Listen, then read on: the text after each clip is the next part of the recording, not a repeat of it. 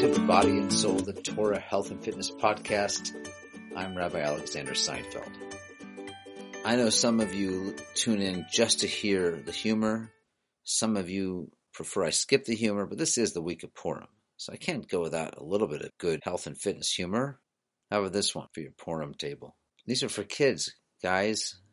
These are for your kids at your table. What's a procrastinator's favorite form of exercise? Running late. All right, how's this one? This is the best one yet. I'm trying to come up with a perfect punchline for a joke about people who don't exercise, but none of them seem to fit. Big sigh.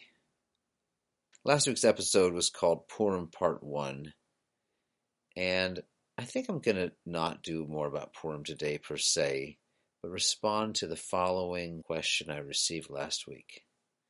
How Jewish is this podcast? I mean, where's the Torah?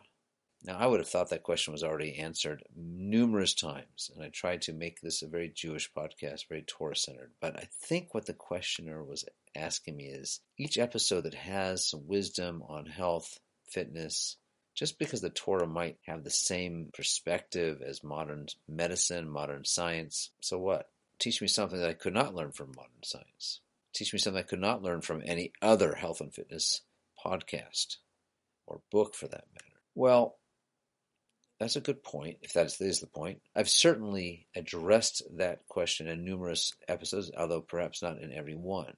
I think the problem that most of us face when we look at our health patterns or habits is we generally know what we should be doing better and we continue to fail. I think that's true about myself. I think that's true about most people. If it's not true about you, you're probably listening to the wrong podcast. You probably don't need this. How can I succeed more often? Is it just a matter of more knowledge? Is it just a matter of working harder or more inspiration? Maybe some of all of this. But I'd like to remind you of the core foundational theory of this entire podcast, of the entire Body and Soul program and Body and Soul movement that we hope to launch, which is that the Torah portrays the temptation of food as the archetype not only of a test in life, but of the whole concept of a mitzvah. And since the Torah is a book essentially of mitzvahs, that's what the Torah is. The Torah is a book of 613 mitzvahs. What's a mitzvah? A mitzvah is an opportunity to elevate oneself to a more godly plane. That's what the Torah is, the book of mitzvahs. And the archetype or the epitome of mitzvah is food temptation, controlling oneself in the face of that. What that means is that food temptation is a daily struggle for a good reason. It's there to teach us how to elevate ourselves in general, so that mastering the food temptation battle will lead to success in other areas.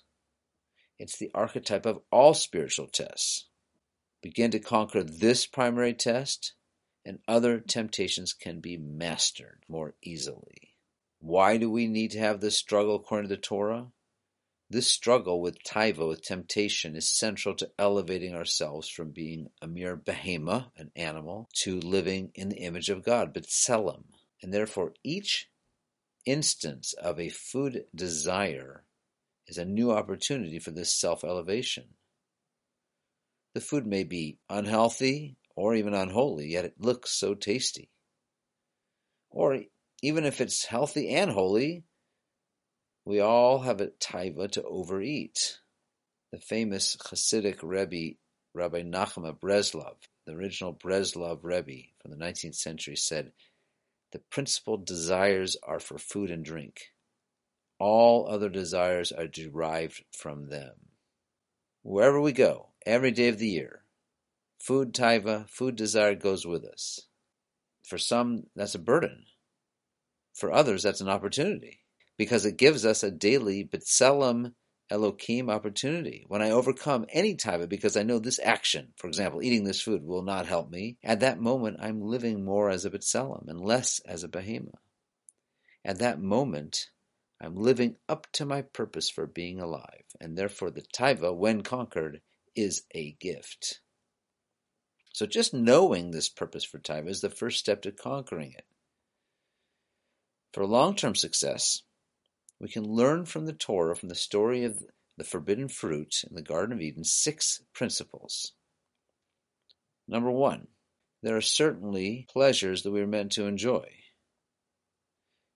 Number 2, there are certain pleasures best to avoid. Number 3, the taiva we have for the pleasures we should avoid is real. Don't ignore it. It's real. Number 4, the taiva can sometimes be overwhelming. Number 5, a person will rationalize the taiva in order to succumb. Well, it's only a little bit. Well, it's Shabbat. Well, it's a mitzvah. Well, I got to reward myself. Something I spoke about a couple of weeks ago. And number 6, a successful path to conquering this taiva and controlling it, not letting it control me, must include personal restrictions. This wisdom can enable a person to conquer any taiva, food, anything else. Absent this wisdom, attempts at taiva control, such as going on a diet, tend to fail. Because as the Torah says, the behema, the animal, is always, quote, crouching at the door, unquote, ready for any temptation. Consider, for example, the plea of a young woman who I heard call into a Jewish radio show. I'm overeating. I'm trying to figure out what triggers it. I'm super motivated, but then it never lasts more than a day, or tops a week. Even though I'm so motivated, when the unhealthy food's in front of me, I can't control myself. What's bothering her, it seems to me, is that her neshama, her higher soul, vaguely knows it shouldn't be giving in to the behema self. But she doesn't understand that this test of the junk food is heaven sent to enable her to live as a B'Tselem Elohim. Without that taiva, one might be as saintly as an angel, but never achieve one's human B'Tselem Elohim potential. The struggle with taiva, therefore, is the essential test that enables us to fulfill our B'Tselem mission. Every human being has the potential to achieve this mission through many acts of self-control, including elevating every meal. Yes, including your Purim meal. There you have it. There's a Torah approach to food temptation that should inspire us and motivate us and help us be successful today. My partner, Dr. Dan Grove, wants to remind people, if you're doing well most of the time and you indulge once in a while, don't consider yourself a bad person. I think the reality is I think sometimes people don't realize that, perfect is the enemy of good, meaning we can't be perfect and you can't be perfect. And I think it's important to recognize that it's okay to have a Purim and it's okay to have a bad day. If, and this is the caveat, if you're good 350 days of the year or 345 days of the year and you have a Purim or you have a Chasana or you have something, then it's not gonna get you.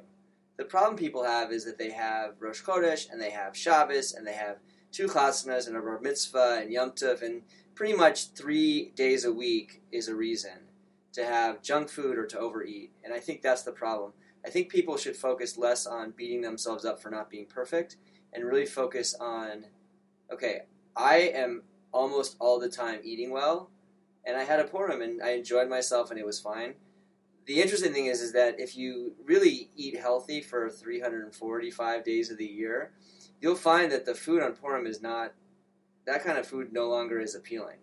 You'll not want it, or you'll eat the sugar and it'll be too much, it'll be too intense, and you'll just get a stomach ache. And, you want to save your calories for the wine anyways on Purim. So I think that's the point. And it's the same as, Pesach is the same thing. If you have, good 345 or 350 days and your few days you don't do so well, it's not a big deal. The problem is when you have 4 days a week that are not good, or you have 300 bad days, and then all of a sudden you want to crash it in to fit into a dress or a suit or whatever because your doctor spoke to you and told you, you have to be scared. That's a different story. So, better is also good.